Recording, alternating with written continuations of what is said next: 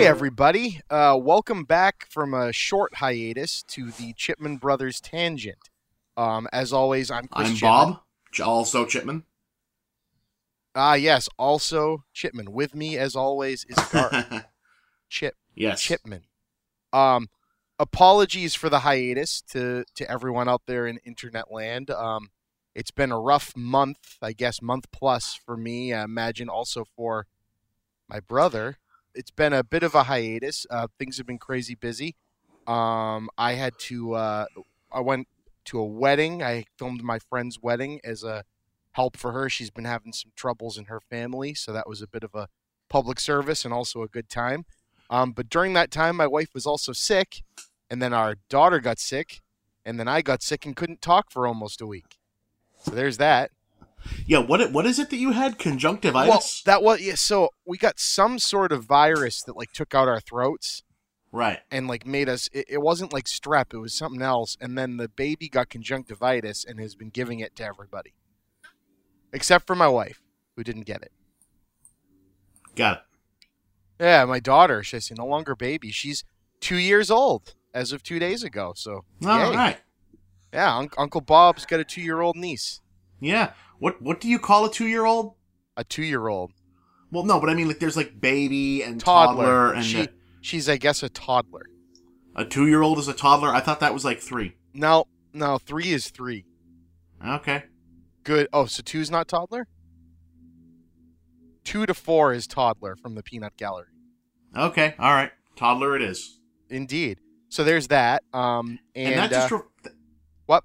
That just refers to how they walk, right?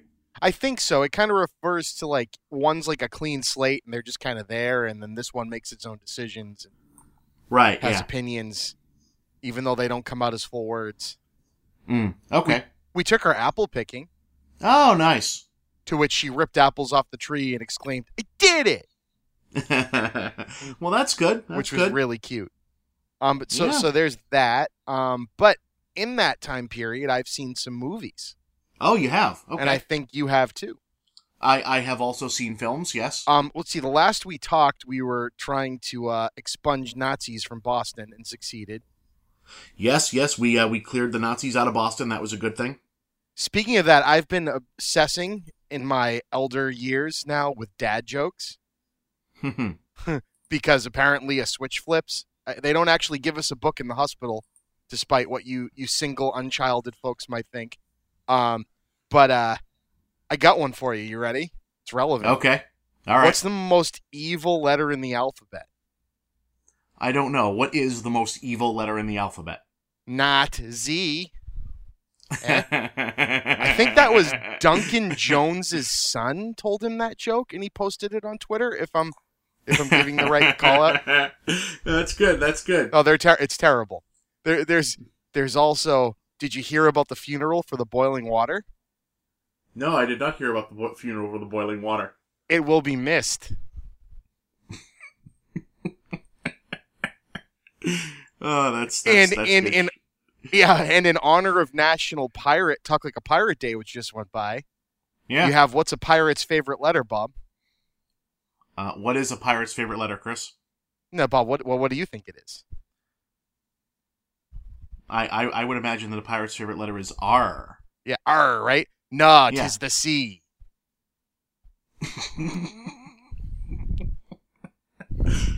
Oh, okay. See, this is what happens. It's an affliction. Really. It is an affliction, yeah. It's like some Henny Youngman. That's some Henny Youngman shit. Right? Yeah. So anyway, so in this month hiatus, we kicked Nazis out of Boston. And Yep, we had yep. a long podcast about that. Since this always happens, do we lead with who? Hugh Hefner died. That's more recent. Yeah, Hef died. That's an odd mixed bag of feelings. Yeah, that's a whole lot of, of mixed historical significance. Yeah, very awkward and strange.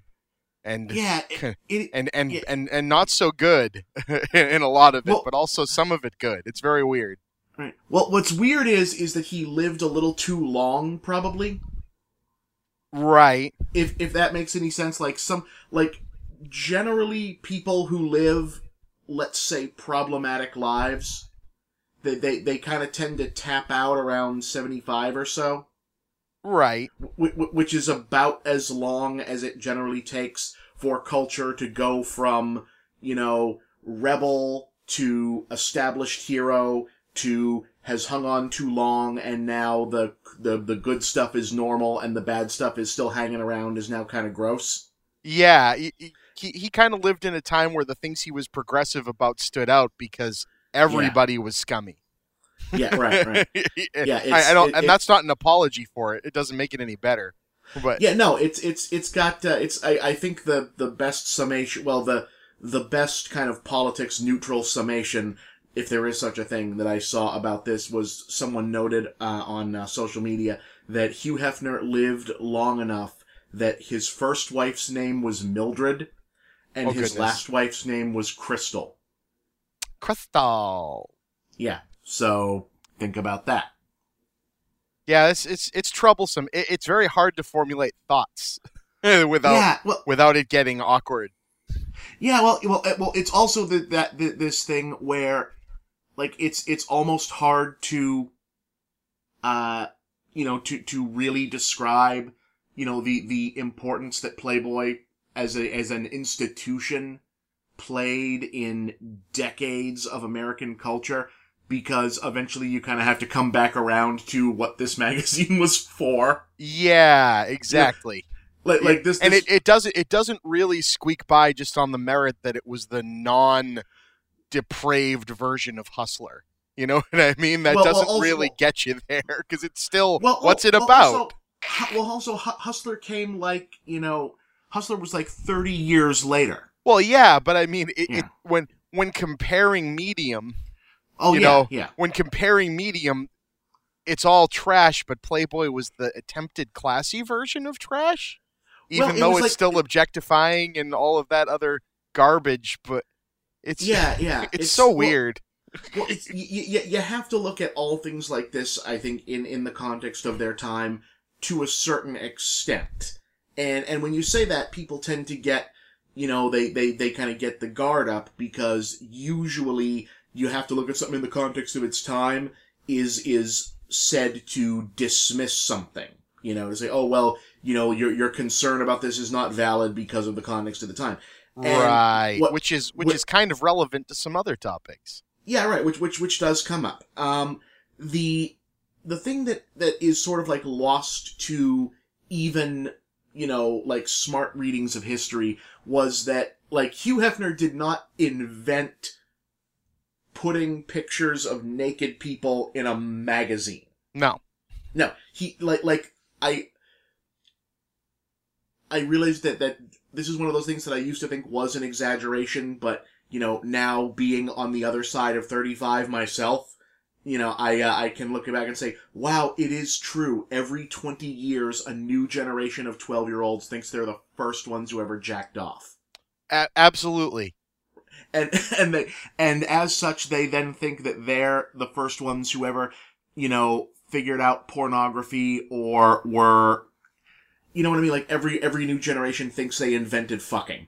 And right, or perfected it or made it not boring. Right, yeah. So like the pop history version that we usually get about Hugh Hefner and Playboy is that no one knew anything about sex. Everyone was totally closed up. Everyone was the Puritans or the Amish or whatever. And then this one dude kind of thought, hey, if I took pictures of naked people and put them in a magazine, people might buy that. And everyone went, what? My God, what an invention! And then the sexual revolution happened. And, right. Like, there, if you go back into, it's a bigger topic, obviously, but like when we say that it's hard to talk about Playboy, it's kind of, no one really talks about the role of, for lack of a better word, pornography in society and art. But as someone who studied art history to a certain degree, if you don't include the art that a society produces to jerk off to, for another, for lack of a better word, if you're not including that, you're basically leaving out like 75% of the stuff that contributed to that culture. Right. And it's always in ways that you wouldn't necessarily like expect, and what ends up happening is that a whole bunch of stuff either disappears or we forget why it was popular in the first. Like when you and I were growing up, Chris, you remember like when we would watch like cartoons that were produced in like the 60s and 70s, right? Right. It would be very often to see parodies of what were considered like universally popular celebrity impressions, things that would carry down. And like, so if I started going in, oh, well, you see here, boy, you know what you need to do is you need to go down there and get me the whiskey, boy. Like, you might not know that I'm doing W.C. Fields there. Right. Right. But, Especially someone 10 years my younger, too. But yeah, right. But like W.C. Fields, but like you recognize that voice, and you might know that this W.C. voice. If you hear in the same kind of like era of things, you will hear female characters or comedians or whatnot could all do, you know, a version of the line, well, why don't you come up and see me sometime? Right. Exactly. Like, now you've heard that line, you know that voice. Now, you are a wicked sharp guy. Whose voice is that? It's lost on me without looking it up. Right. Okay. But I recognize it. It's done everywhere. Okay. Yeah, that's an actress. That was a line from an actress named Mae West. Well, the name I know, then. So right. There you go. And Mae West was super famous for exactly two things, apart from being a really good actress and a very gifted comedian and playwright in her own right. Those aren't the first two things. No, well, but no. Bob. She was gorgeous, and also she was fucking filthy. Like 1950s filthy or just filthy? 1930s filthy. So filthier than 50s 50. So I've got my dating weird. Okay. Yeah, no. She be like her whole thing. Like if you go back and watch those, you know, she's in a whole bunch of comedies and even sometimes dramas, and it's all very, you know, sassy, you know, double entendre. Like these were movies where you couldn't curse, but you could use every euphemism for anything you wanted to, and that was her whole shtick, was she's good looking, and she's really quick-witted, and would just spit out, you know, oh, well, how tall are you, son? Oh, well, ma'am, I'm 6 feet 5 inches. Oh, well, forget the 6 feet, honey, tell me about the 5 inches. Like yeah. That would be in a movie, in a movie, and people will talk, We'll talk about these and say, it's like, oh gosh, Mae West, she was sassy and funny. And, you know, what's left out is, no, she was filthy. And, you know, your great-great-grandparents would go to see these movies, and that was porn, to a certain extent. That was the mainstream version. Or like Cecil B. DeMille. We know if Cecil B. DeMille made, like, the big Bible movies, right? Mm-hmm. And, like, you and I probably would know him best for, like, the Ten Commandments, the last big one, the 50s one that he did. But, like, his 30s and 40s biblical movies and historical movies are biblical and historical so that there was an excuse to have wall-to-wall sex. Like sex and violence. I have a Cecil B. DeMille movie? Earliest movies called The Sign of the Cross. It's a, you know, sad Christians getting fed to lions in the Colosseum movie. And the movie is junk. But the only reason the movie exists is so they can stage the scenes of all the awful shit the Romans would do in the Colosseum. So you watch through this very tedious movie, and then for the last, like, 20 minutes, you get, you know, naked chicks being fed to alligators, naked chicks being fed to gorillas. Yeah, but the audience is enjoying it for a different reason. Guys getting... Yeah, in black and white 1930s. And they're, you know, because they hadn't, like, done the Hays Code yet. Wow. So, you know, that's a perspective, like, I didn't have. Elephants stepping on guys' heads and gladiators punching each other with metal fists. There's, like, there's a girl-on-girl striptease, like, right in the middle of the movie. And, of course, the movie is going, oh, my God, it's the decadence of the Romans. It's horrible. These poor Christians are so sad about it. And then they're all going to get fed to lions, and it's depressing. Right, yeah. This was like Baywatch for like, well, our grandparents, basically. Yeah. So like, right. So, well, that's the thing though, is that we tend to overlook these things. So in the roundabout way, what I mean for that for Playboy was Hefner did not invent putting naked people in magazines. Before him, there were, spank rags or whatever they called them, for years. And you watch like, really, go and watch like, modern movies that are about like sleazy detective stories from the 30s and 40s, and there'll always be scenes where they like go into like a shitty apartment, also true, and there's yes. like some not Betty Page chick, on a couch in lingerie, and a bunch of random dudes are just sitting around snapping pictures. All those pictures were then getting sold to these, cheap publications that would get, printed out of some guy's warehouse or something, and, they'd be behind the stand at the newsstand. And this is what, like, incidentally, right. This is also why, if you go back and watch old stuff, it feels like gay people weren't invented until 1972. Because, quote, it, like, if you were gay in like the 30s or 40s, it's not like you could turn on TV as like a gay kid at like 14 and say, I think I might be different from many of my classmates. And sell it as a culture and like, turn on like, there was no 40s version of Will and Grace to watch and go, oh, okay, that's what that is. If you found out about it, you pretty much, right. Found out about it from, the gay version of dirty magazines that were, behind the newsstands and whatnot in the underground subcultures. So what Hefner's big revelation was that he could take really, really classy pictures of naked people and put them in a legitimate magazine, and then suddenly make, right, and then, and as a lifestyle magazine, as we know, yeah. For in the days when lifestyle magazines also were written for men. Right. And, the business model of that was, I'll put the naked girls in it, and then I'll surround it with a whole bunch of other stuff, and then, the other stuff will get read because, you, bare minimum, even like, the world's most energetic 15-year-old can really only use this magazine about maybe 6-7 times a day.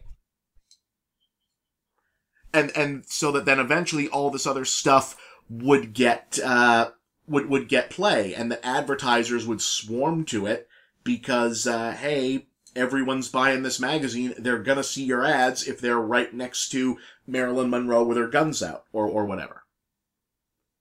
Right. So that was the big revelation of it, and it was just the only one doing it at the time. Also married it with his for the.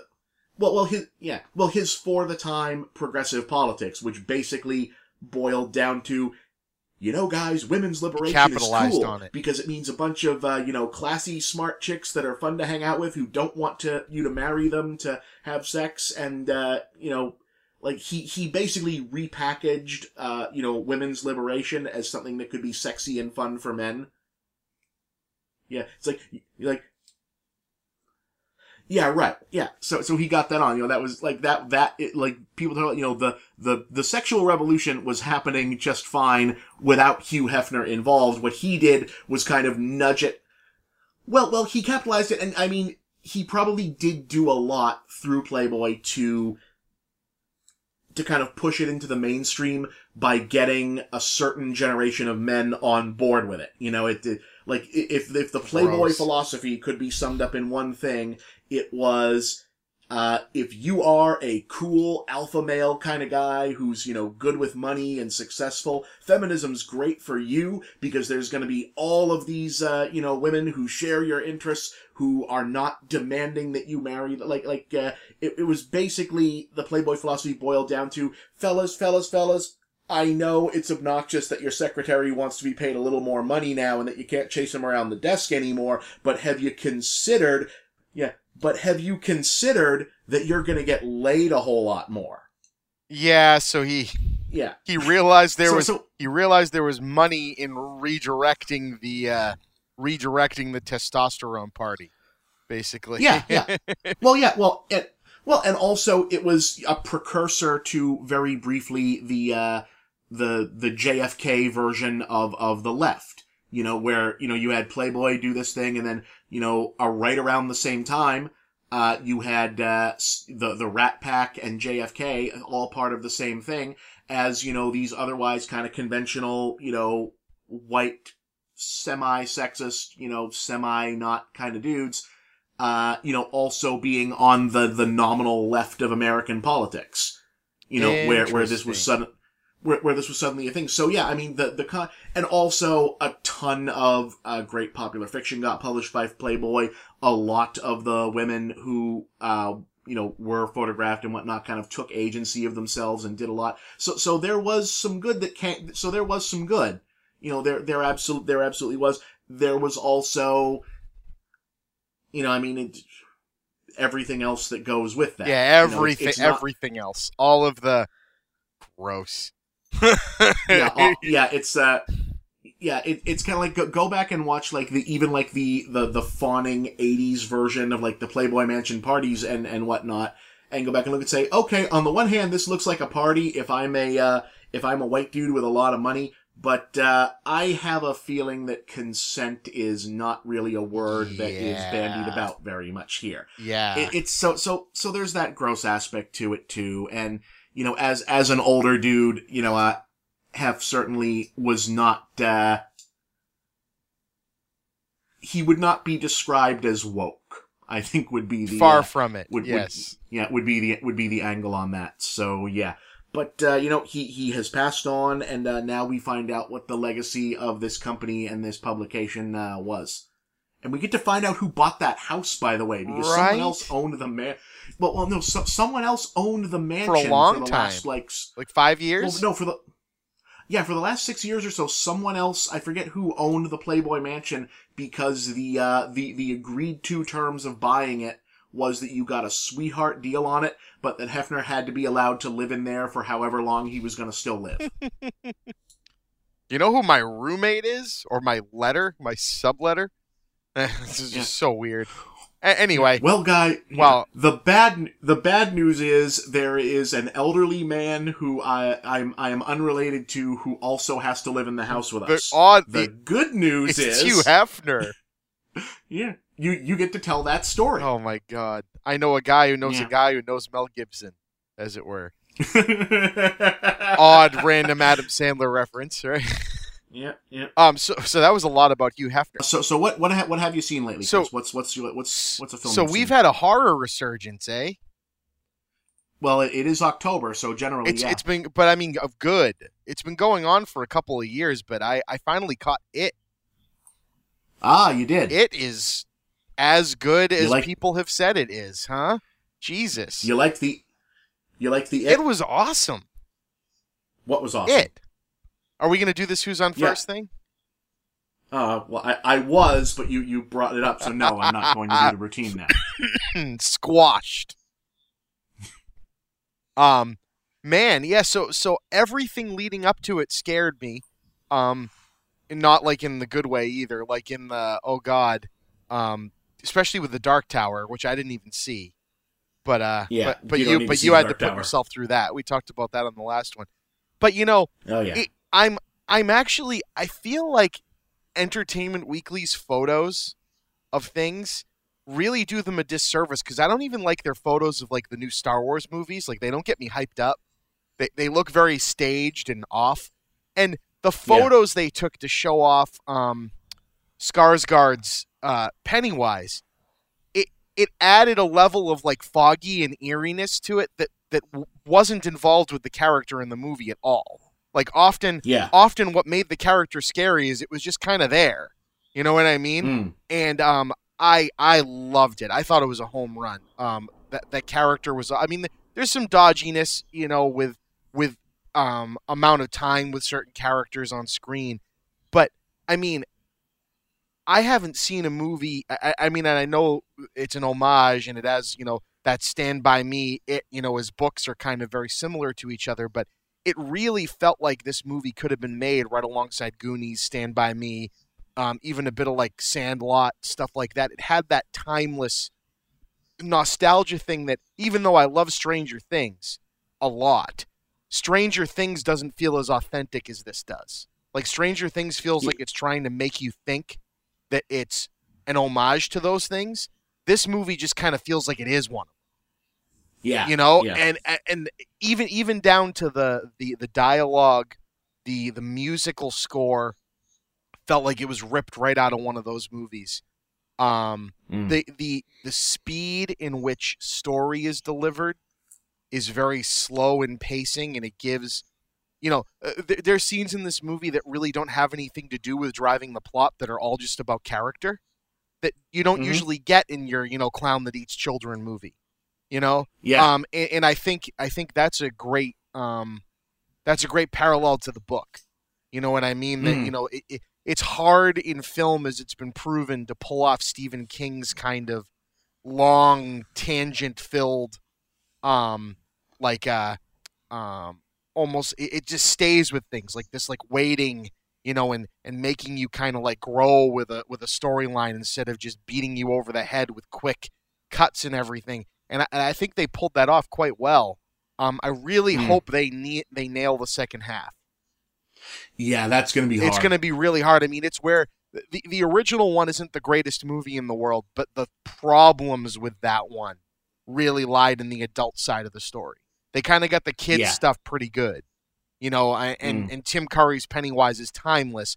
This Pennywise is completely different and equally as cool. It's kind of like taking Heath Ledger's Joker, not to give another clown, and compare it with the others. You know, it's its own thing, you know? Yeah. And it's its own thing, and it's genuinely scary.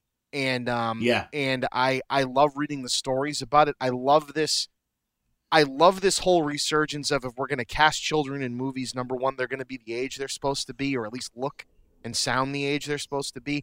And we're going to make you feel like they're actual friends. Yeah. You know, Stranger Things nailed that. It is annoying to me that we have to live in a world where you hear children complaining that, you know, it's ripping off Stranger Things. It's like, oh no, Jesus, you don't get it at all. They even cast that same kid. Oh God. But there is that. By the way, is Wolfhard his actual last name? Yeah, I think that's. I hope he listens to this, because I think that kid's the man. But Jesus, how do you get that last name and not end up like a badass child actor like Finn Wolfhard? Well, I think he's like Norwegian or something, so it's pretty normal. Like a pretty but it's normal just name such there. a great last name. It just sounds fake. Yeah. What did you think? Although then, I saw your review, but you know, what did you think? Oh, that was terrific. Yeah, it kind of blew me away. I was. Yeah, no, it feels effortlessly good. Yeah, exactly. It feels effortlessly good in like the way, in almost like it. I sat there watching it, and I know this sounds really cliched, but I feel like I've seen it before. And not like from it didn't surprise me at all. Just like I'm comfortable with this. What you're putting on screen is exactly what I expected to see. When I read the words, when I think about this is a different take on it, but I like what I'm seeing. You know? And so it's like none of it felt out of place. Even some of the dodgy CGI, which all of these movies have a tendency to have, it was just breezed by. And it often it was counteracted by the fact that in the scenes when it was happening, they had the kids who were all great actors in their own right. And then even when it was like a body manipulation, you still had Skarsgård's performance in the face and in maybe motion capture or something else. He was just genuinely unnerving. Like, it was perfect. Even like with he had this like creature under the skin that just wants to get out. The scene with Georgie, which I still can't believe. Every time they do it, they always go, "Hey, we bet you don't think we're going to make this scene violent. Like, we're going to cut before anything bad happens to the kid, we swear." And they do it in both versions. And no, they make you sit there and watch, and it's not a quick death for that poor little kid. Yeah, and that's a hell of a thing. And there's nothing else in the movie that's that violent or terrifying, but because of that scene, you know how dangerous it is. You don't need anything else, you know? And I loved that about it. And it's a perfect kickoff. And in that sequence, I love when he just shuts down. Like, almost like I'm out of energy. Like, literally, this has taken too long. and then Georgie says something that like switches him back on, and he gets back into the conversation about the popcorn. It's like literally like I shut off. Yeah. You know, and I found that amazing. It's a timeless performance. Like that's going to go for the fantastic. record books. And I mean, I know that it's not just the performance that's bringing people there, but holy shit. Was it the highest grossing September movie ever in one weekend, or at least R-rated? Is that what I heard? In one weekend. It is officially now the highest grossing horror film ever. Right, ever. It just surpassed The Sixth Sense, right? That's what it took. It blew past The Sixth Sense. It got over. It got past The Exorcist as well. Jesus. And it's deserving. It's one of those times where I sat in the theater and went, wow, this is deserving of everyone showing up, as opposed to like Transformers 3. Now, to be fair, it blew past The Exorcist, not adjusted for inflation. Most things don't. Adjusted for inflation, yeah, well, nothing does. Adjusted for inflation, The Exorcist is $1 billion movie today. Which is amazing in its own right, too. This is an Exorcist level event, this movie. This is, it might not be, it's not as scary as The Exorcist, but it's that good. Do you know what I mean? Yeah. Like, it's just that good. And a 9-year-old kid, this movie will ruin. Yeah. This is, I don't think they should see it, but it would ruin them. Do you know, like, I do. If they catch it on, like, late night TV, they're done. You know what I mean? I think they should see it. I am envious that I don't get to watch this version of this as, you know, a 9 or 10-year-old kid now who only knows, you know, horror movies through, you know, the relatively safer, like the PG-13 stuff that mainly comes out now, you know. And I mean, and more of the highbrow, like R-rated movies are just, kids aren't going to be able to sit through them. Like The Witch, no child's going to watch The Witch. But this It movie, this is a creature feature. You know what I mean? Right, this is like Child's Play. And The Exorcist, this is like this thing is going to shake your core if you're a kid. You know, especially because it's kids in peril. I mean, when you break it down, Stand By Me, you change a couple of little things about it. That's a full-on horror story, too. It's not the way it's depicted, but it's got the same themes. And man, and there's scenes in this movie where I sat there thinking, if I, you know, not to bring up a movie that doesn't succeed as well with doing this type of thing, but I feel like there's children that are going to be in the theater seeing this that are going to be like the kids in Super 8. They're like sitting in the theater watching like the Spielberg movies of the 80s. This movie is going to inspire like your next Adam Wingards and Mike Flanagan, like this whole new group of young horror directors that are just nailing it. This is going to inspire that whole new generation, a movie like this. And man, for us to be saying this about a remake, for Christ's sakes. Right, when have we gotten a remake this good? Not often. Especially now where it's the mill. Like the remake mill would make you think this was going to be junk. Yeah. It should have been. And that's why I think if they falter, it's going to be in the sequel, only because that story is such a hard one to tell. I mean, it's like the second half of Dreamcatcher, right?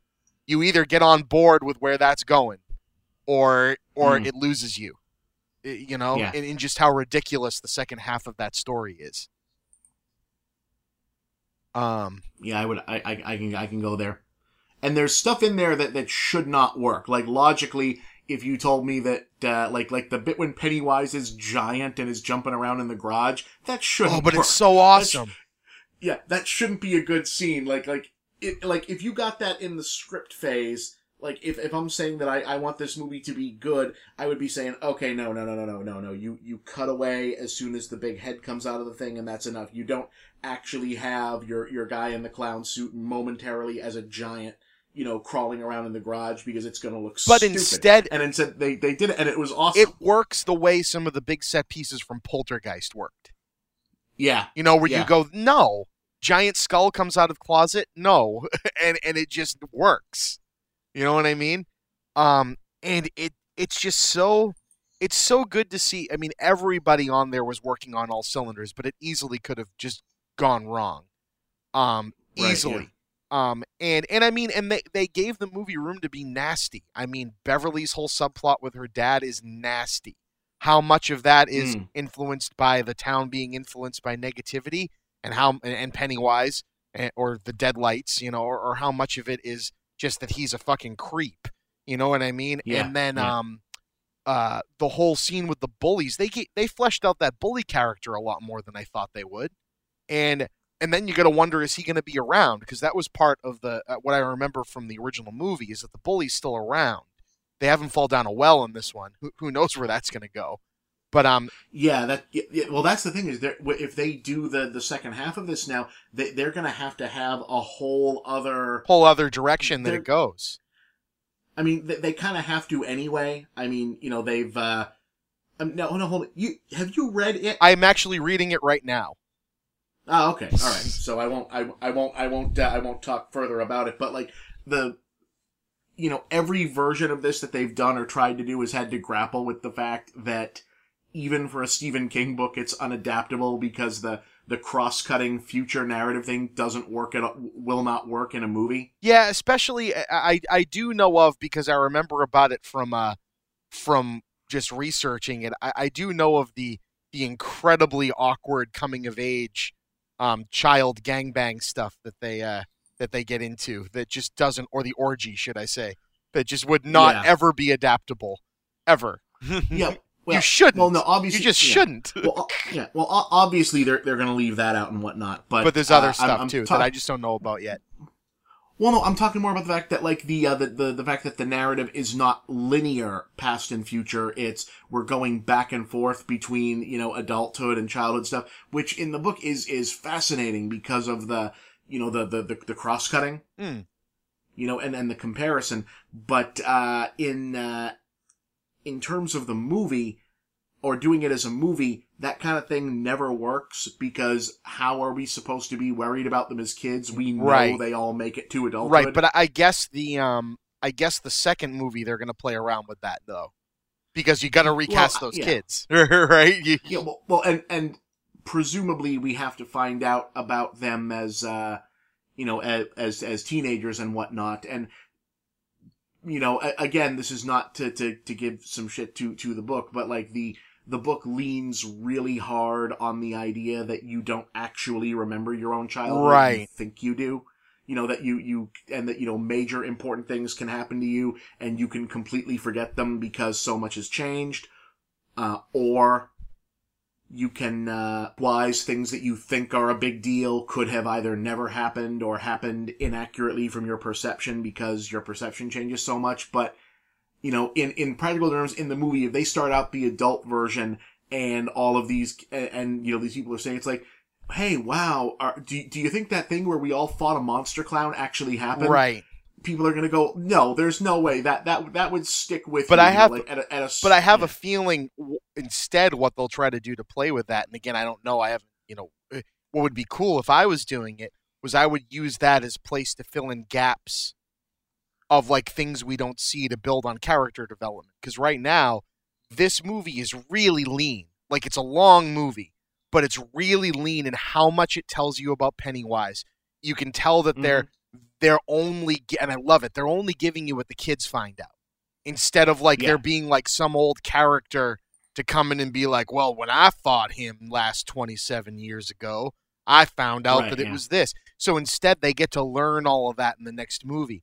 So I think that'll be really cool in that, we can get like, a scene of added, oh, I had another encounter with it that we didn't show you. And that, I find that it's the perfect way to prequel. Don't do a prequel, just to make your own movie. Do it to add some cool stuff that'll actually feel like it fits. So I hope when they made this movie, they already knew what they were going to do for the second one.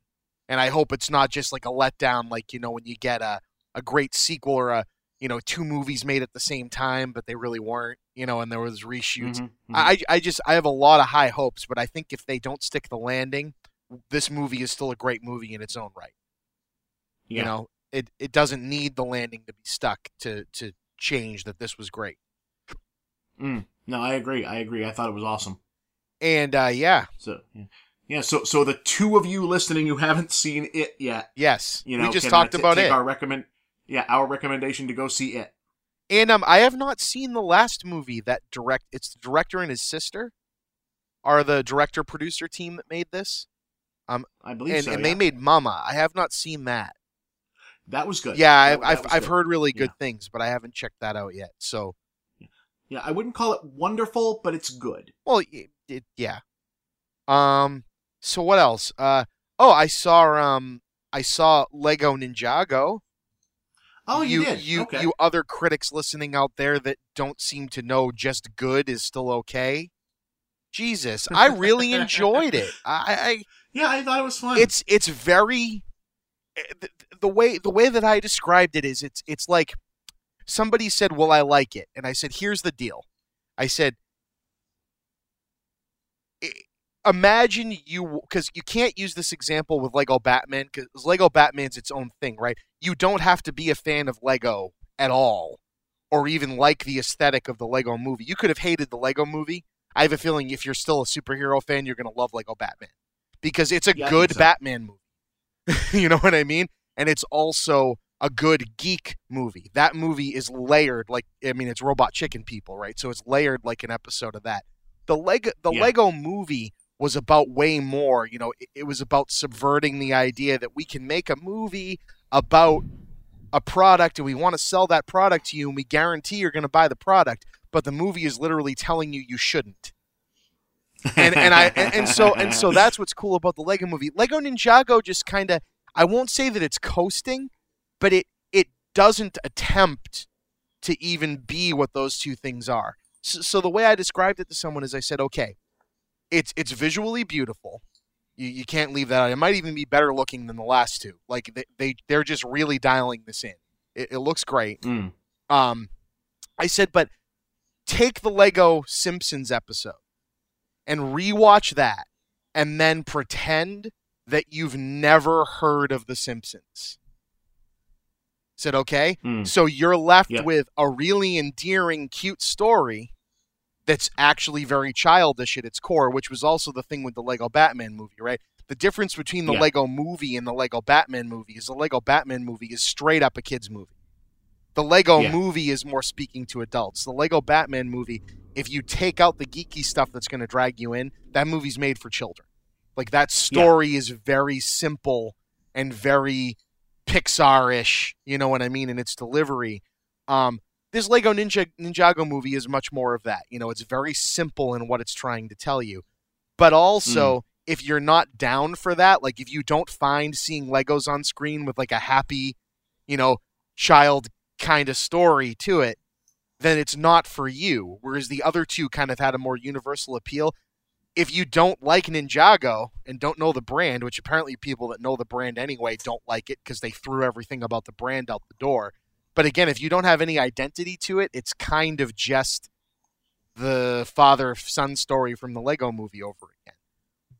But done in a really cute way and forgetting that the other part of it is a very scared kid walks into Jackie Chan basically playing the guy from Gremlins. You know what I mean? Yeah.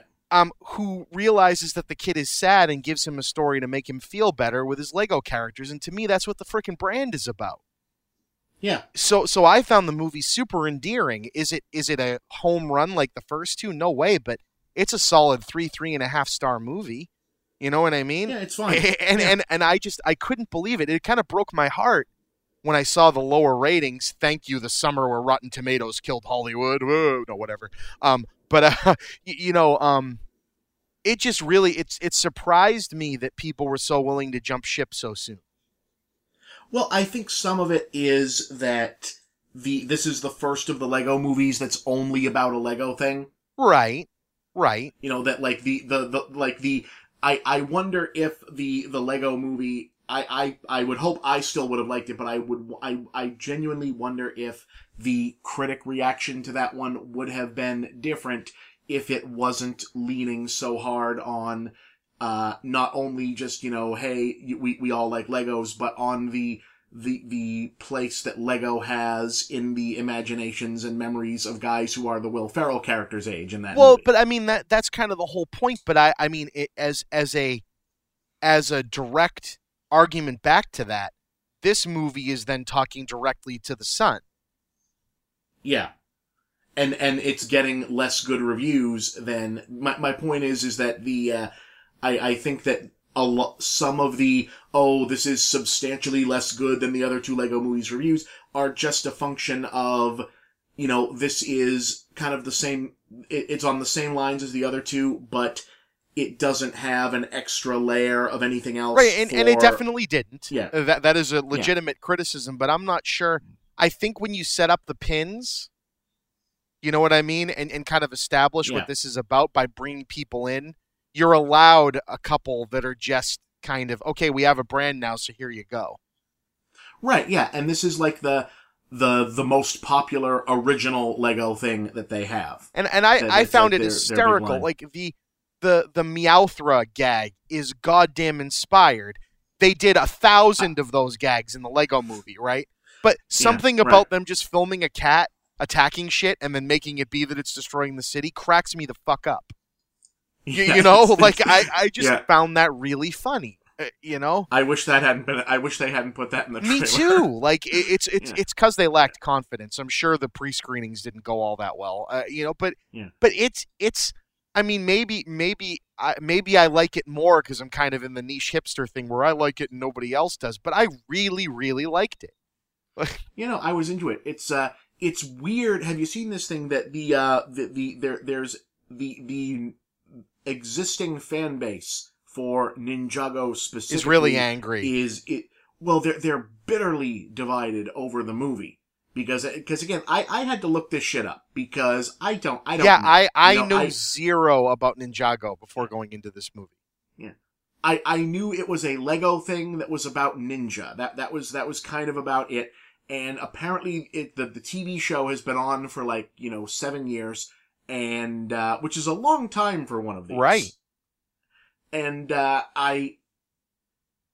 what is apparently the issue is that the show is not necessarily serious, but not a self-parody.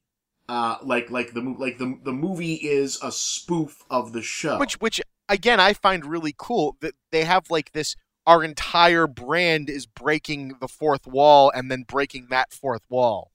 I like that. I mean, I think it works, but I could see if you're serious about something. But I mean, they still have their show, right?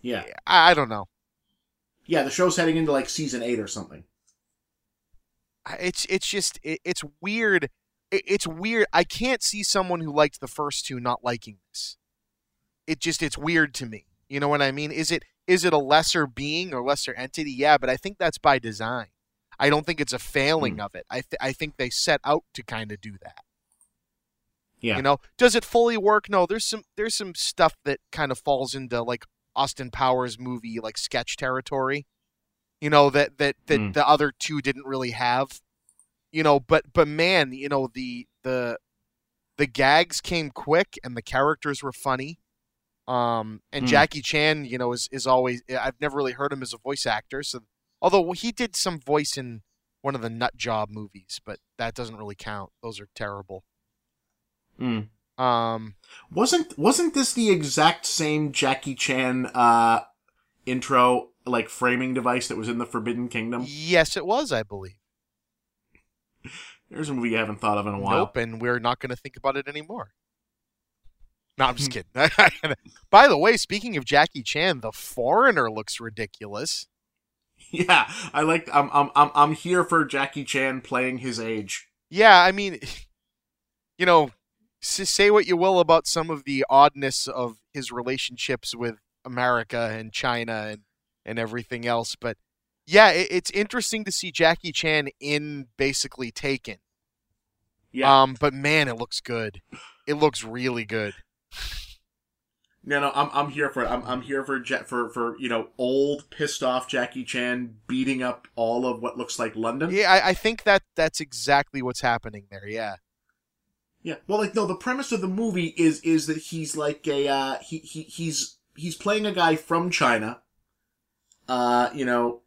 And in his daughter, he's visiting his daughter in London, and there's an IRA terrorist bombing. Holy shit, that hasn't been a thing in a while. Yeah, right? It's almost like somebody writing the script wanted to attempt to be topical, but not topical. It's very... Yes, haven't thought about the IRA in decades. Yeah, I mean, what But since maybe Blown Away, yeah, wow, Boston movies. Yeah. So like there's an IRA bombing and Jackie Chan is like trying to like beat the identities of the terrorists out of the Irish Prime Minister, I think, or the Irish ambassador, and it's Pierce Brosnan. It's so cool because it basically looks like a lot of the action set pieces. They kind of went, you know what would be cool? If we basically remade all of the action scenes from Predator and Rambo 2. You know what I mean? Yeah. And just stuck Jackie Chan into the situations. Because I haven't seen Jackie Chan use this many firearms in a movie trailer in a really long time. Like, it's very... not usually. It's very, like, over the top, but in, like, a serious... It has kind of, like, a Logan feel to, like, how they're cutting the trailer together. Yeah. It's just very odd. And I'm on board. I think it's going to be great. Yeah, I want to see where this goes. This should be a thing. You know, Jackie Chan is walking under his own power at this stage in his life, and that's really kind of amazing. Yeah. Because, you know, a lot of these, you know, Hong Kong, you know, the action stars, they wind up with serious health problems later in life because there was no taking care of them on set for the movie that they were known for. No. You know, and you worked through it. You pushed through. Yeah, no, it's I remember some, like, back when Jackie Chan was first coming to the States, and, you know, people would ask him, you know, it's like, wow, you know, it looks like you get pretty badly hurt in the bloopers for those movies. That's you know, how do you get away from that? And he would just look at him and it's like, no, I don't. I broke my goddamn leg. My goddamn leg broke right the hell in half. When we did that, and they're like, well, how do you get past that? And it's like, well, we're making movies in mainland China in you know, the late 70s, early 80s, so a lot of booze, yeah, a lot of alcohol and a handshake, yeah, and then get your ass back on set. All right, walk it off. Yeah. Oh my God. Yeah. So no, yeah, that looks awesome. So yeah, it's been a while since I saw. No, I've seen a couple like good things in preview screenings, but not a lot of big stuff just yet. I think actually no, I'm not allowed to say what I see next week, but some review embargo dropped today. Blade Runner. Yeah, that's what. Yeah, Blade Runner dropped. I haven't seen Blade Runner. Oh man, it has looked so good, and the dropping of the review embargo makes me feel so much more enthusiastic now that I know that it looking good wasn't just good marketing. At least I hope. Because, man, like I told you before on this podcast, I only saw Blade Runner recently, and I have fallen in love with it. So I cannot fucking wait for this. And I mean, everything, I mean, again, you're bound to trip up somewhere, but everything this director has seemed to touch has been gold. So, or at least, you know, looked at as gold, even if, you know, not everyone has liked all of it. So I'm cautiously optimistic. I don't know how you're feeling. Anything Jared Leto goes near, I get cautious of. But yeah, I am hoping for the best and mitigating my hopes by reminding myself that, you know, Jared Leto is in the movie. Yeah, so you know that doesn't always hurt a film. Doesn't always. It can be good despite him. I mean, I do think this whole I wore the contact so long that now I'm legally blind, and that's called method acting. It's like, no, fuck you. Yeah. Fuck you. Like, come on. Yeah. I hope he's good in this, but after this, I feel like that's enough, Jared. Well, and I read one, like, because I'm trying to have nothing spoiled, but I read one little, like, sizzle clip that said it was great. It was amazing. They go, Roger Deakins deserves an Academy Award for the beautiful cinematography and filming of the sets. And we really wish Jared Leto didn't try to devour all of that beautiful cinematography. Oh, God, he sucks so bad. Yeah, I guess he was unfortunately cast because David Bowie passed away. is from what I've been hearing recently. Hmm. Was that David Bowie after oh man, David Bowie as Nikolai Tesla in the frickin' Prestige is just Yeah. still one for the ages, man. Yeah, that was awesome. I love that movie. I mean, I love Chris Nolan to death. I hate a lot of his fans to death, but that movie cannot be touched, in my opinion. In the pantheon of things he's made, it's just so different than everything else he's made in a very good way. It's just it's so good, and it's got My Cocaine. Yeah. My Cocaine. Speaking of My Cocaine, I was in the Summer Movie Wager. Have you heard of this? I forget the name of the website that does it, but there's a podcast or maybe it's slash. I forget who, but they do like a very publicized. We pick the movies before the beginning of the summer season and see how it plays out, and like do podcasts where we talk shit with each other. And you can do it like a pro sports, like fantasy football thing with your friends. So a buddy of mine sent it to me, and I got in on it. And the idea is, if you win, you have to either pick personally or pick a movie for the whole group to watch. So like as penance for losing, our winner picked Jaws: The Revenge. Oh, you know, that old chestnut. Where the shark, we leave out that detail that the shark blew up at the end of Jaws. You know, the damn near Academy Award level film that could be my favorite movie ever made, Jaws. And we leave out that little tidbit and still cast Brody's wife, thinking that the shark is still out there and sentient and after her. Well, it's not supposed to no, be the same shark. Bob, I watched it again. The dialogue is really in there. All of her kids and everyone else are telling her it can't possibly be because they say something like Dad warded it off. They never say killed it, and when you see the smile, you son of a bitch, with the gun, they don't show the shark explode. So I think whoever was in the editing booth was trying to say that it's the same shark. Oh, Jesus, I forgot. Even though at this point, and for some reason, the shark is able to leap out of the water in slow motion and change direction in the air. And it's really, really bad. Like, I remember it. I remember it being really bad, but it's so bad, Bob, that I have come to the terms and had to rewatch, but have come to the terms that Jaws 3D is a better film. Oh, absolutely. But no question. For those of you listening that have seen Jaws 3 and maybe have skipped Jaws: The Revenge, you're probably saying this is impossible. Because Jaws 3D literally has cardboard cutout sharks being moved around in the water. It does have this that. movie is complete abysmal garbage. But it brings up an incredible quote that I looked up that I don't know if you remember, from our good friend My Cocaine. I believe I do. Who, when he was asked, Michael, what are your thoughts on Jaws: The Revenge in the pantheon of films that you've made? And he goes, oh, that one. I've never actually seen it, but I did see the house it bought, so there's always that. Michael Caine could not go to the Academy Awards to pick up his Oscar for Hannah and Her Sisters because he was Jaws: The Revenge. He was wherever they were shooting Jaws: The Revenge. He was there shooting Jaws.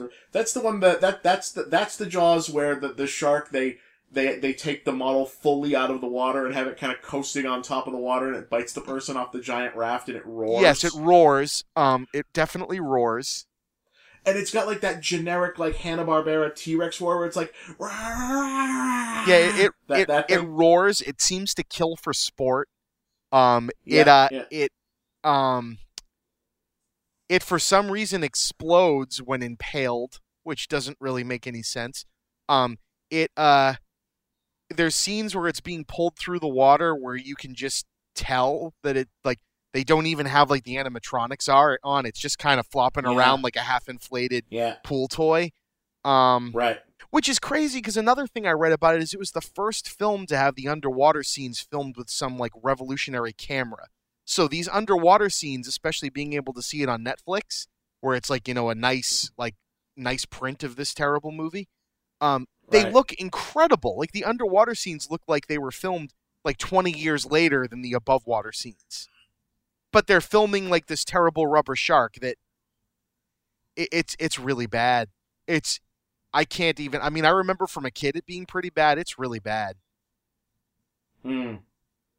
Um, yeah, Jaws: The Revenge. That jerk. Yeah, that's not a good, not a good, I not a mean, good it was film. a good choice for what he was pulling off there. But man, ick. Did did anyone mark out for seeing the Mrs. Kittner at the funeral? Yes, I noticed that.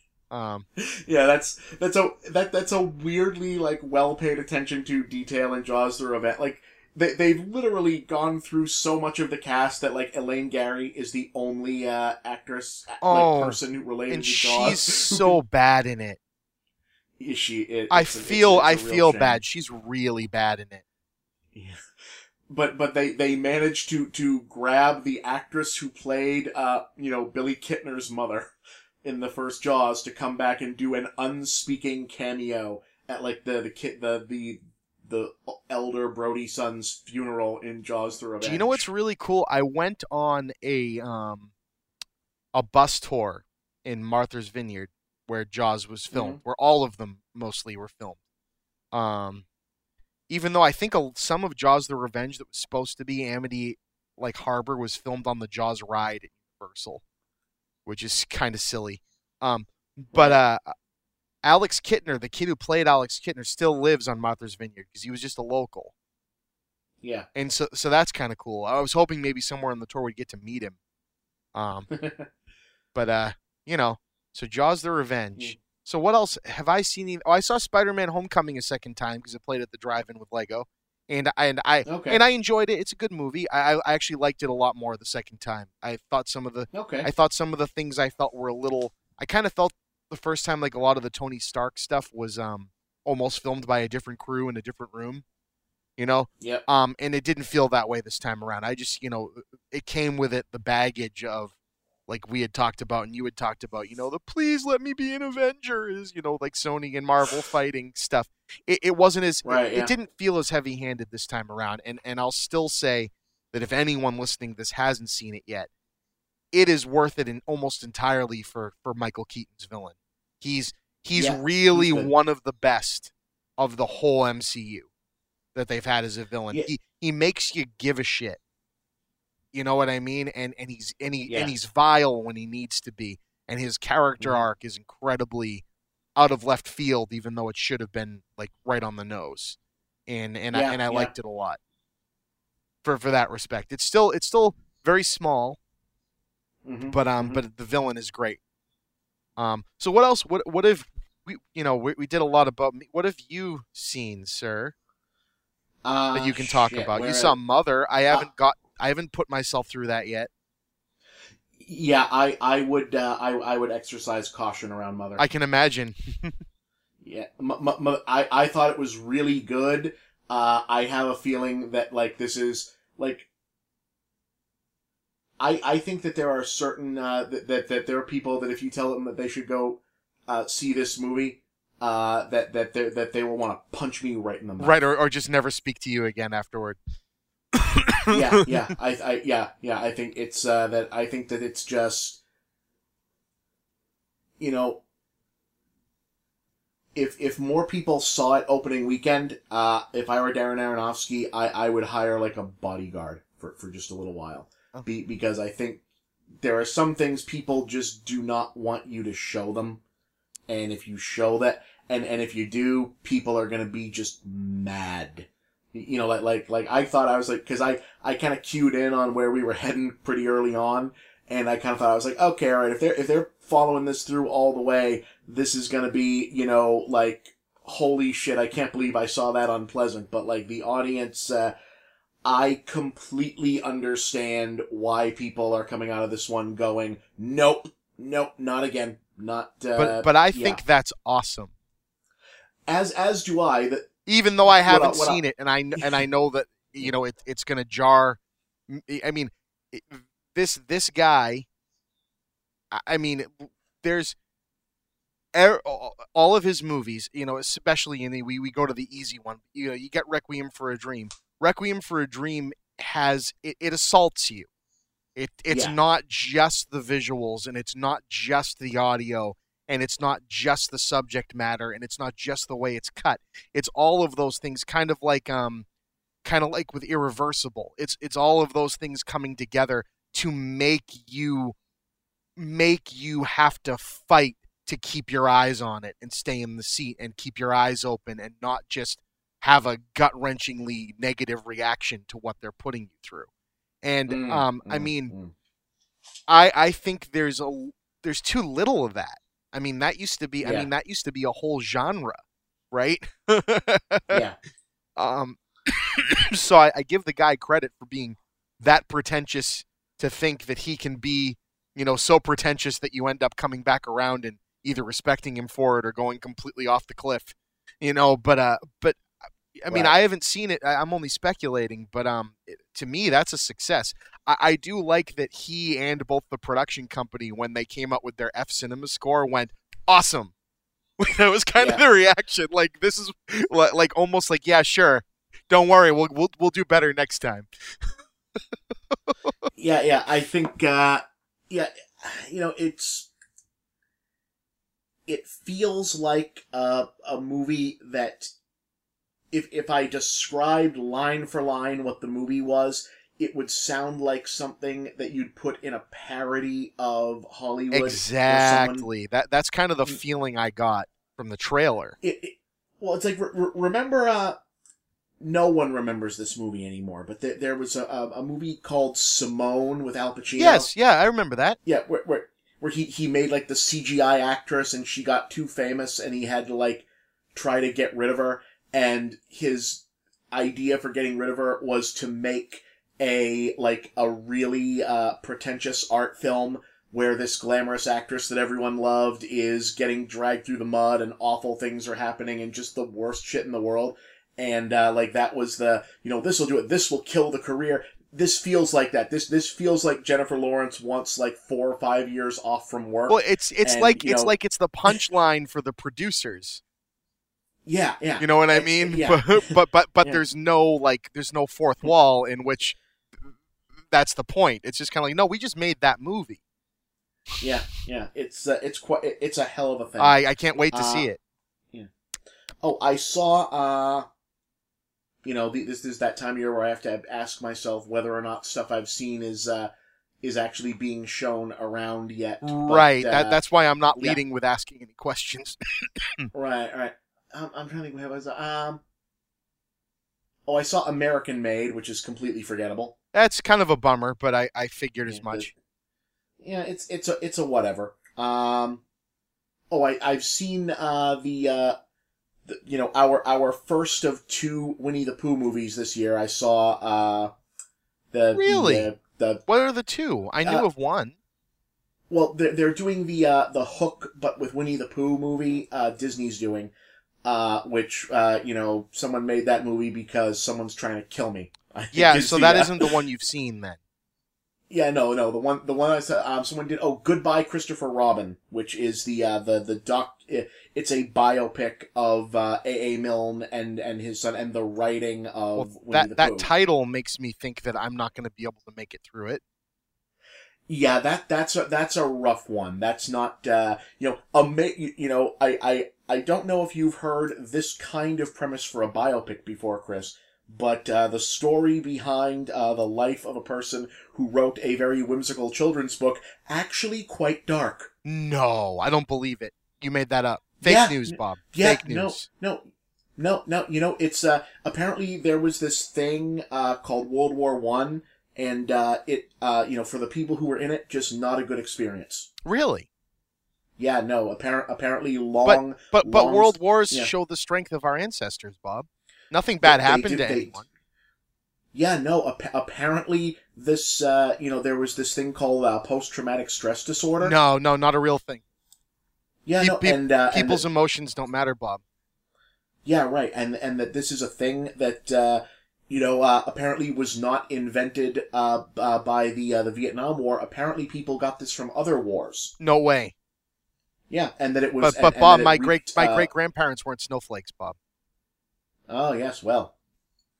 Wow. So no, actually, no, yeah. This is this is actually a very it's actually a very a sweet movie. It's good. So I need to see it because this is like this is like my slash depressant slash antidepressant is everything Winnie the Pooh.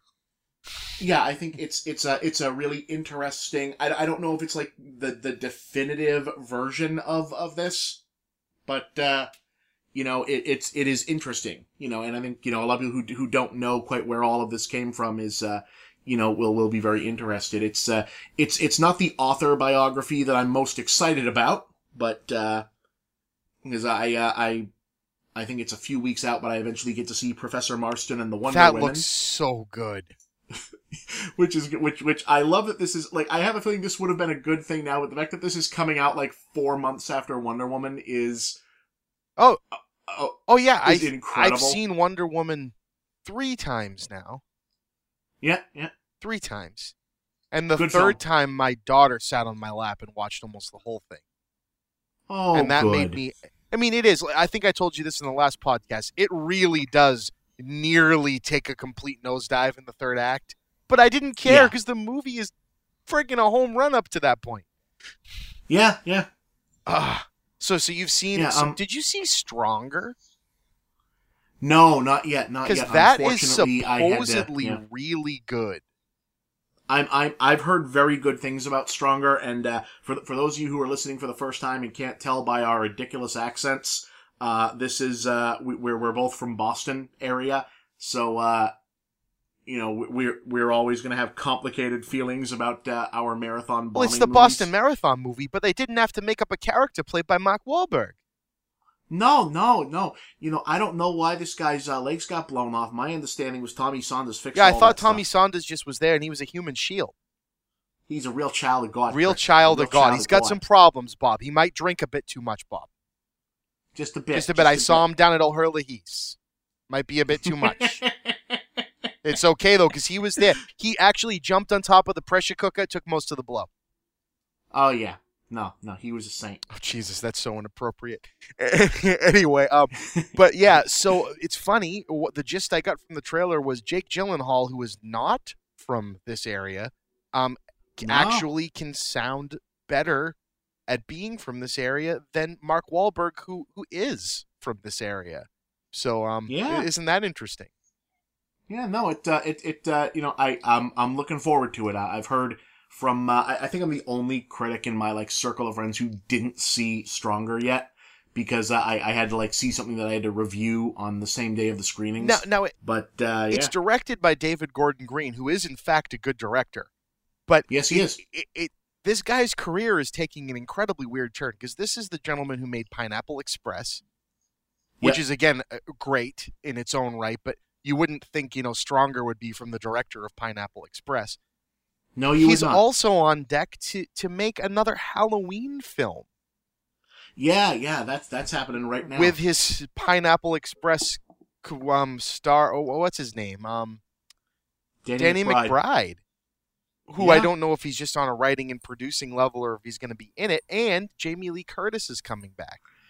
And the only thing that annoys me, because I'm a huge Halloween fan, the only thing that annoys me about this is that they're going to retcon, which is fine. We're going to pretend that all the shitty ones didn't happen. But I'm from the school of thought that H2O actually wasn't a bad movie. It's not good, but I like what they did in it. So if we just continued on from there, I mean, they did make the shitty sequel to that where it's like, well, the guy that was in the ambulance wasn't actually Michael Myers. That was a person whose throat he crushed and then put the mask on. Mm-hmm, and that, I mean, that sequel was terrible. I think that had Exhibit or somebody in it, right? I don't even remember which now. Oh, no. Buster Rhymes was in Halloween Resurrection. Right. Which would no, because that's one where he describes Michael Myers as a shark. Yes. Uh-huh. You want to know who Michael Myers is? Michael Myers, a great white shark. And I love Buster Rhymes, but why? No, he rules, but why? That's the wrong. It's the wrong place to do that. Jesus. So that's going to be an interesting turn of events. Yeah, no, I'm cautiously optimistic. John Carpenter seems to be on board this time, which is good. Yeah, he's going to do the score. Because when he's not on board, he lets you know. Oh, yeah. Yeah. So, he is, we'll see. I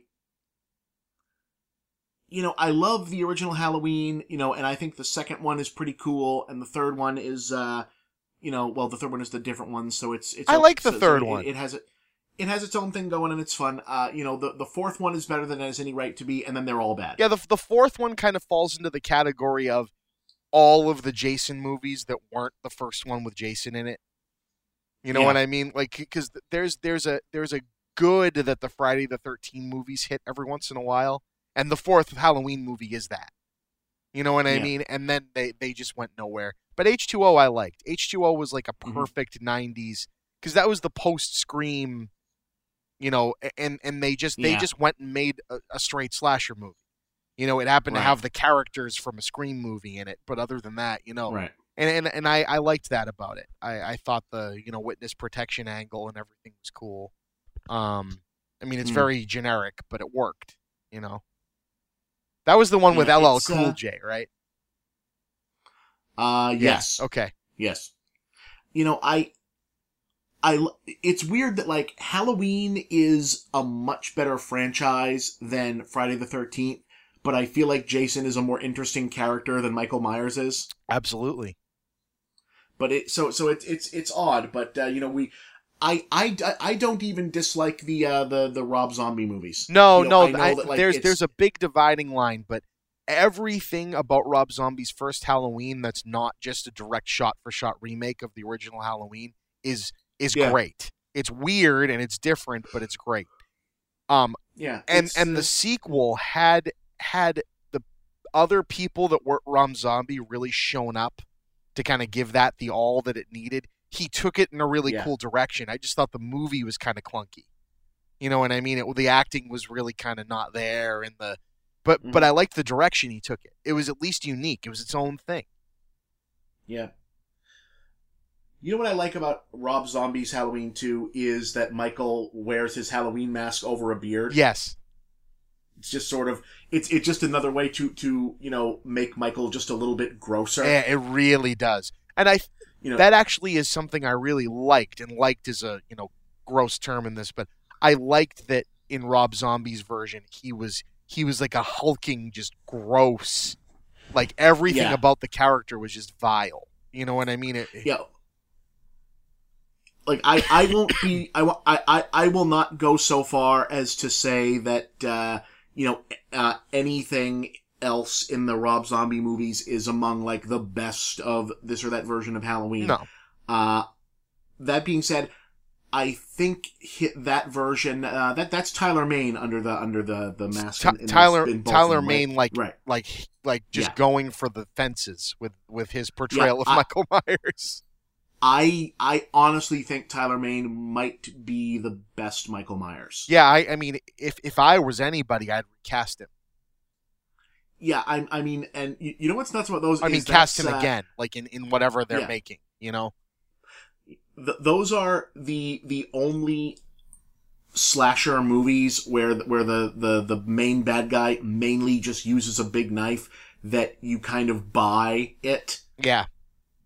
Because Rob Zombie is pretty good at some things. He picked really good sound and editing people for his Halloweens because, like, the way that they shoot and use the sound effects for when Michael is stabbing people in those movies, it just sounds too real. Well, it not only sounds too real, it sounds like the knife is a courtesy. Yeah. Yeah. It's like if he didn't have the knife there, he would just be beating you to death, and it would be taking a little longer. Yeah. And also in the second one especially, I don't know how long it's been since you've seen the second one, but there's two scenes in that movie that look really of the Michael breaking down doors scenes. Yes. That look really unusual. In the I think the second one opens with the is this that they were supposed to have a fake stunt door and forgot to tell Tyler they weren't shooting that scene yet?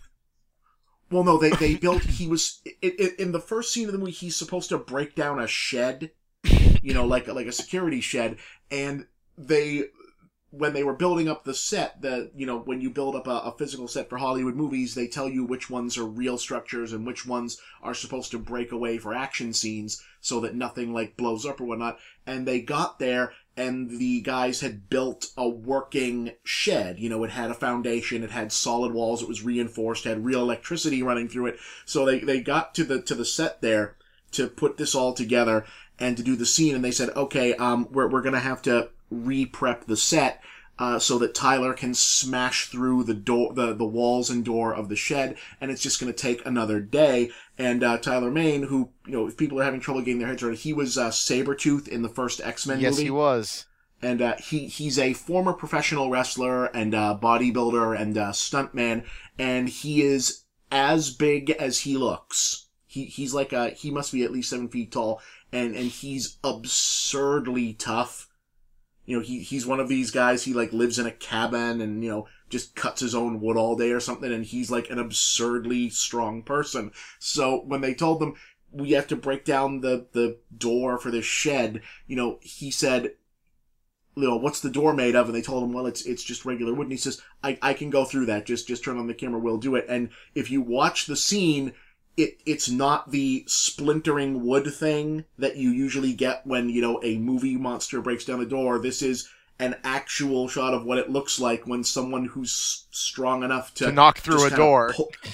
To pull you apart with their bare hands just smashes through. It's frightening because, we're trained by movies and our, popular culture to think, if you're running from something, you get in your house and you just kind of turn that little bolt on your door that, you're fine unless they have a tank.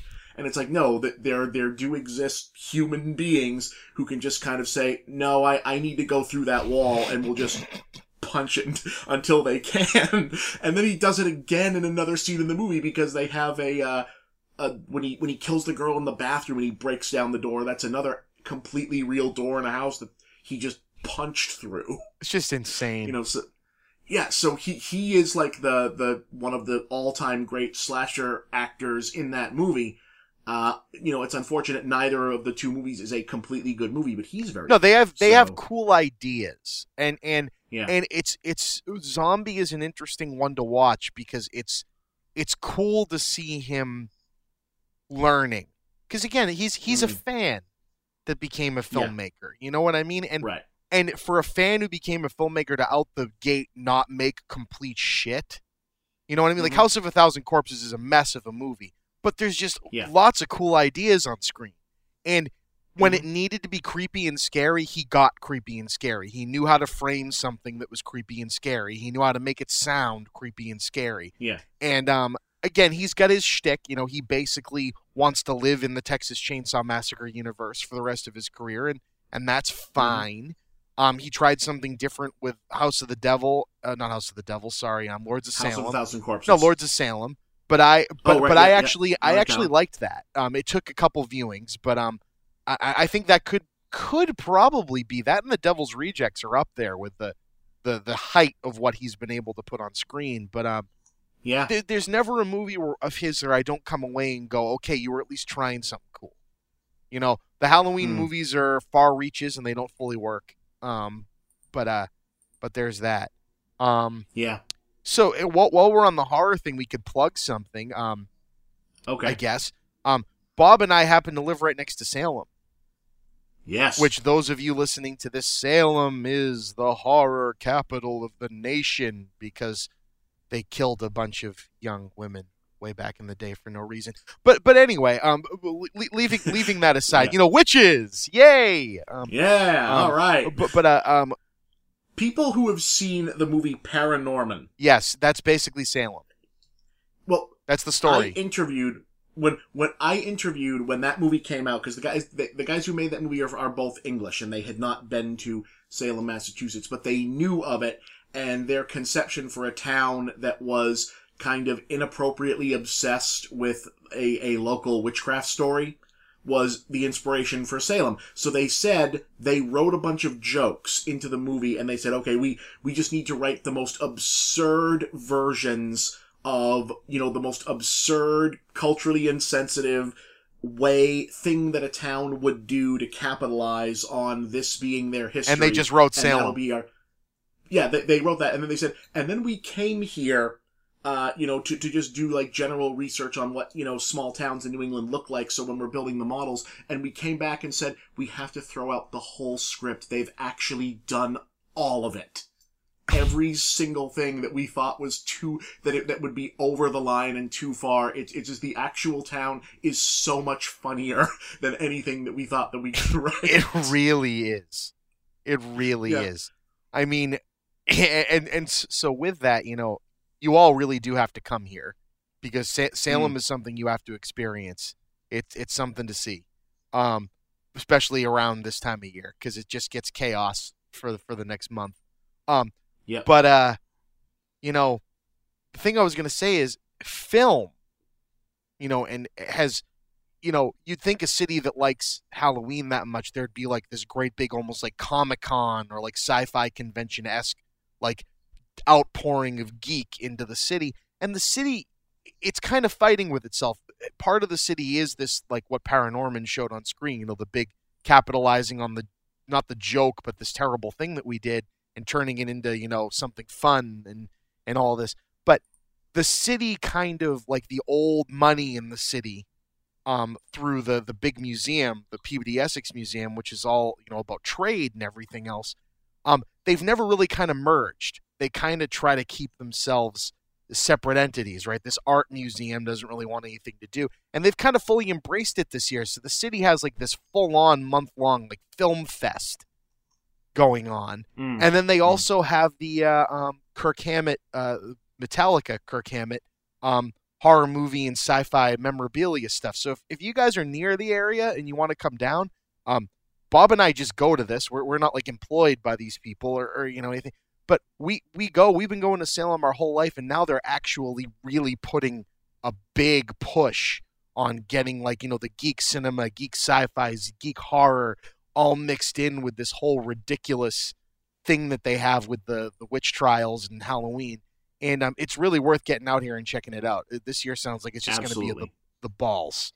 They have a double feature of Get Out and The People Under the Stairs.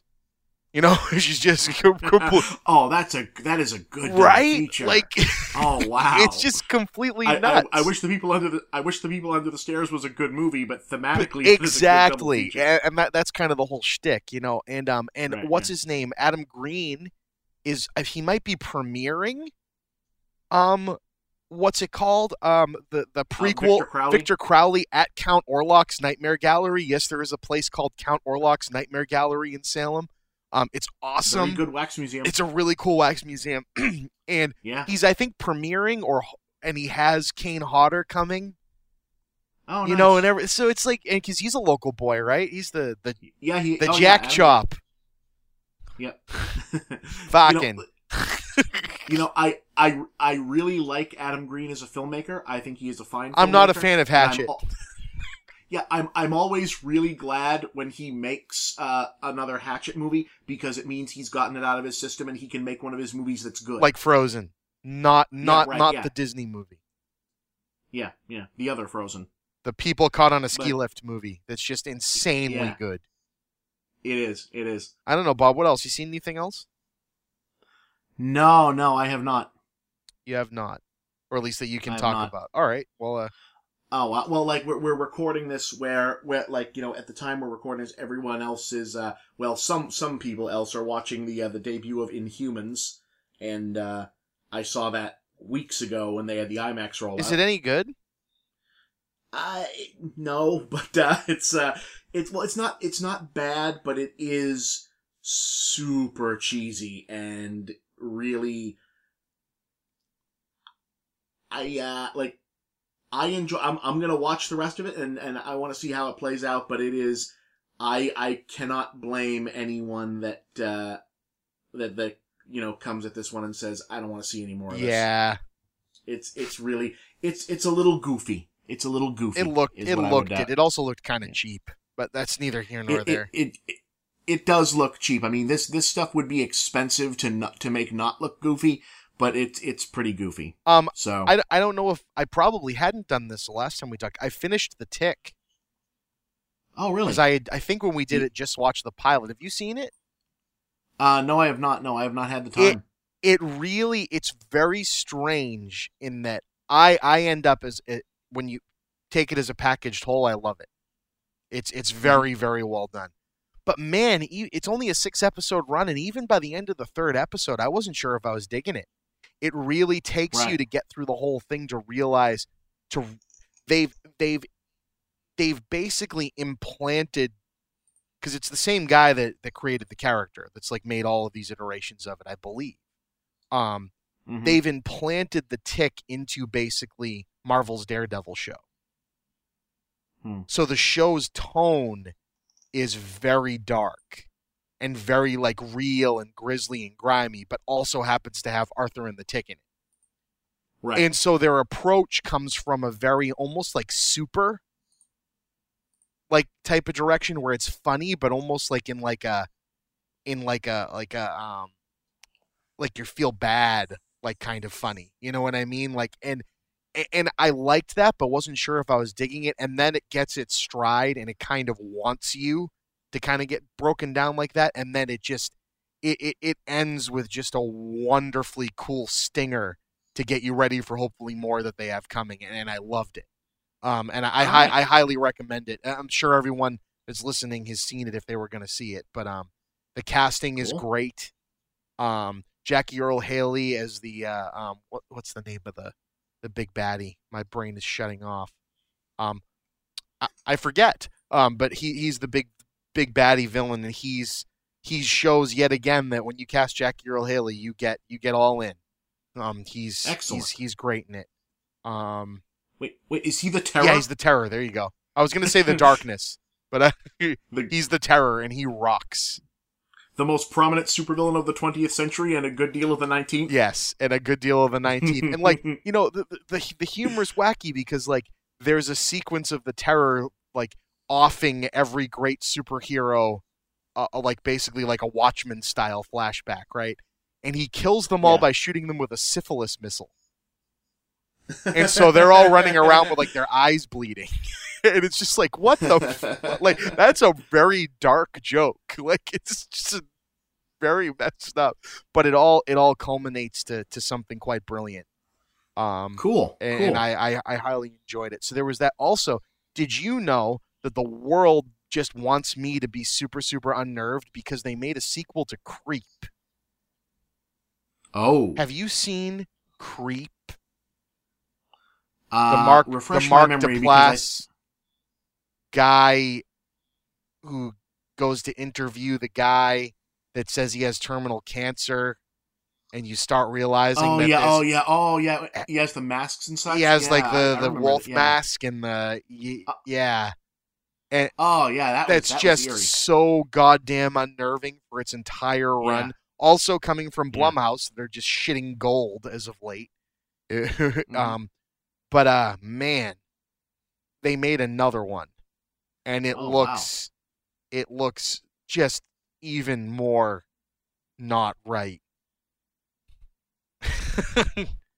I'm liking this whole Netflix thing. I also watched Death Note, which I didn't hate as much as everybody else. All right, I'll leave it at that. I don't have much more to say. It's like I'm on board with Adam Wingard. I like Adam Wingard, and the thing is, this is problematic, and I don't think any of the problems are his. It looks great. The acting's pretty good. It just, there's some miscasting. I've caught up on the source material. I can see where people are angry about some of the changes they made, but I liked a lot of what I saw on screen. It just went by too quick. It was just too condensed. It needed to be like an 8-hour thing, like split up. And and it, right. But Wingard's got an unscathed career in my opinion. And what's the next thing he's supposedly doing? Oh, Wingard, he's on the King Kong versus Godzilla. That is Wingard. No, that's not Wingard. It's Godzilla 2, or is he doing Godzilla King Kong? Wingard is on Godzilla versus King Kong. Right. And, now are they my, so how are they doing Godzilla versus King Kong? Are they going to have like the gargantuan King Kong from Skull Island and the Godzilla from the last Godzilla movie, or are they doing their whole other thing? that it's the tie-in with Skull Island. Okay, because Skull Island I haven't seen, but it looked great.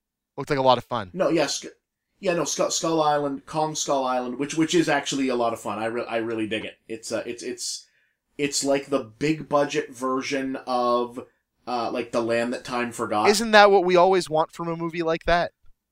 Yeah, no, it is. It's the best movie Doug McClure never made. Awesome. I have yet to watch it. I mean, I wish I've seen it, but I really want to watch it so I can watch the honest trailer that I guess the director wrote. Yeah. So I guess he was like super mean to his own movie, which I think is really funny. Yeah. It's Jordan Vogt Roberts is the director, and so that is an interesting thing. No, Skull Island it's connected to the Godzilla movie in that it's partially about the founding of Monarch. Okay. Which is John Goodman shows up in the beginning of Skull Island as this guy who is sure that there are what's the stupid acronym they came up for giant monsters in the MUTOs. Yeah, MUTOs. They call them there we go. Massive undiscovered terrestrial organism. Yeah, MUTO. That was it. Because they can't say kaiju because Pacific Rim has that. Kaiju.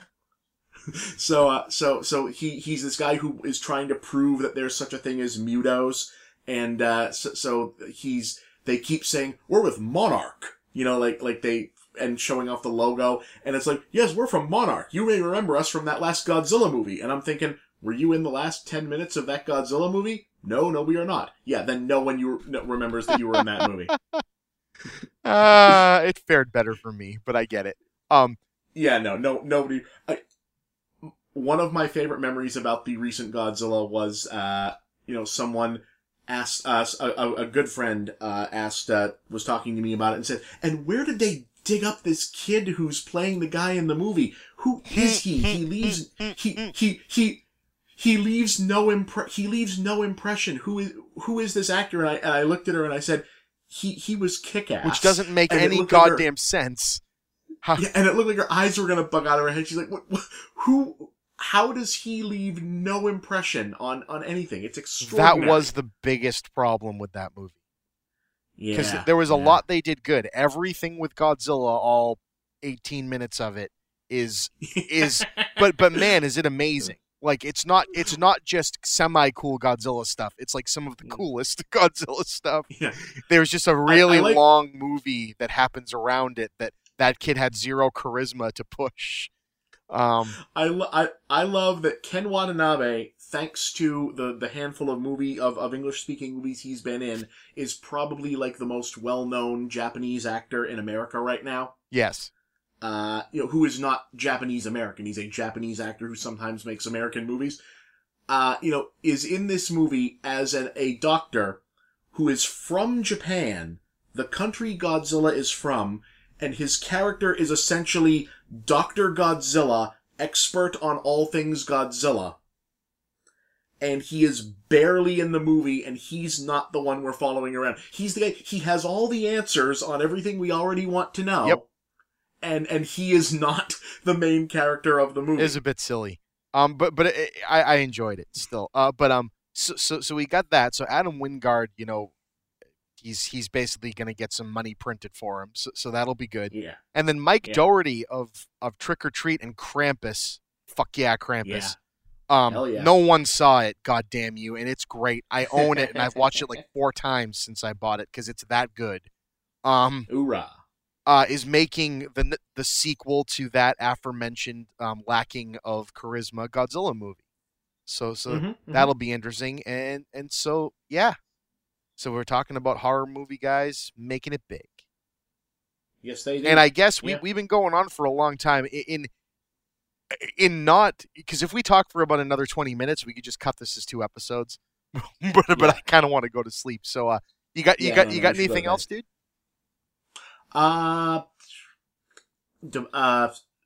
send money to Puerto Rico. Yeah, send money. Be like Pitbull and like send like planes, or Yeah. because apparently, semi-misogynistic, R&B rap stars, are better at helping people than the president. Yeah. Yeah. Because there's that. Yeah. Um, Yeah. It's like not trying to end on a somber note, but like, one of the larger, non-state U.S. territories is basically in Mad Max times right now. So, did you ever think we'd be living in a world where like the high politicians and like mayors, governors, whatever of an area would have to be wearing shirts on the news saying "We are dying, please send help"? Yeah. I mean, yeah, this is 2017, and yeah. no, no. Yeah. So yeah, so stop listening to this and send money to Puerto Rico. Yeah, seriously, get some. Please give send money and to good charitable organizations and stuff, because like that's like those people are kind of in literally the worst situation you can be in and still be alive. Yep. So please do that. Well, Yeah. okay. All Dude, right. I guess we did you see the new Guillermo del Toro movie? Wait, which The one we were just Shape talking about the trailer dropping on our last podcast. Shape of Water. No, I was not at the Toronto Festival, and I don't think I'll be at the New York Festival, so I did not get to see Shape of Water. All right, can't wait for that. That's my most anticipated thing besides Blade Runner. Looks great. Besides Blade Runner. Yeah. And you see, Shape of Water gets the higher end because it doesn't have Jared Leto in it. And yeah, no. Anyway, so on that note, somber notes and all, again, Yes. we're going to get back into a regular groove on this again, I hope. And again, if you do enjoy this podcast and the other stuff I've been doing, which there will be more of soon, I swear, you can go to patreon.com/thechippa. That's what I'm at right now, right? God, it's been so long since I looked at it. I think that's what it is. Yeah. That's Patreon. the Chippa,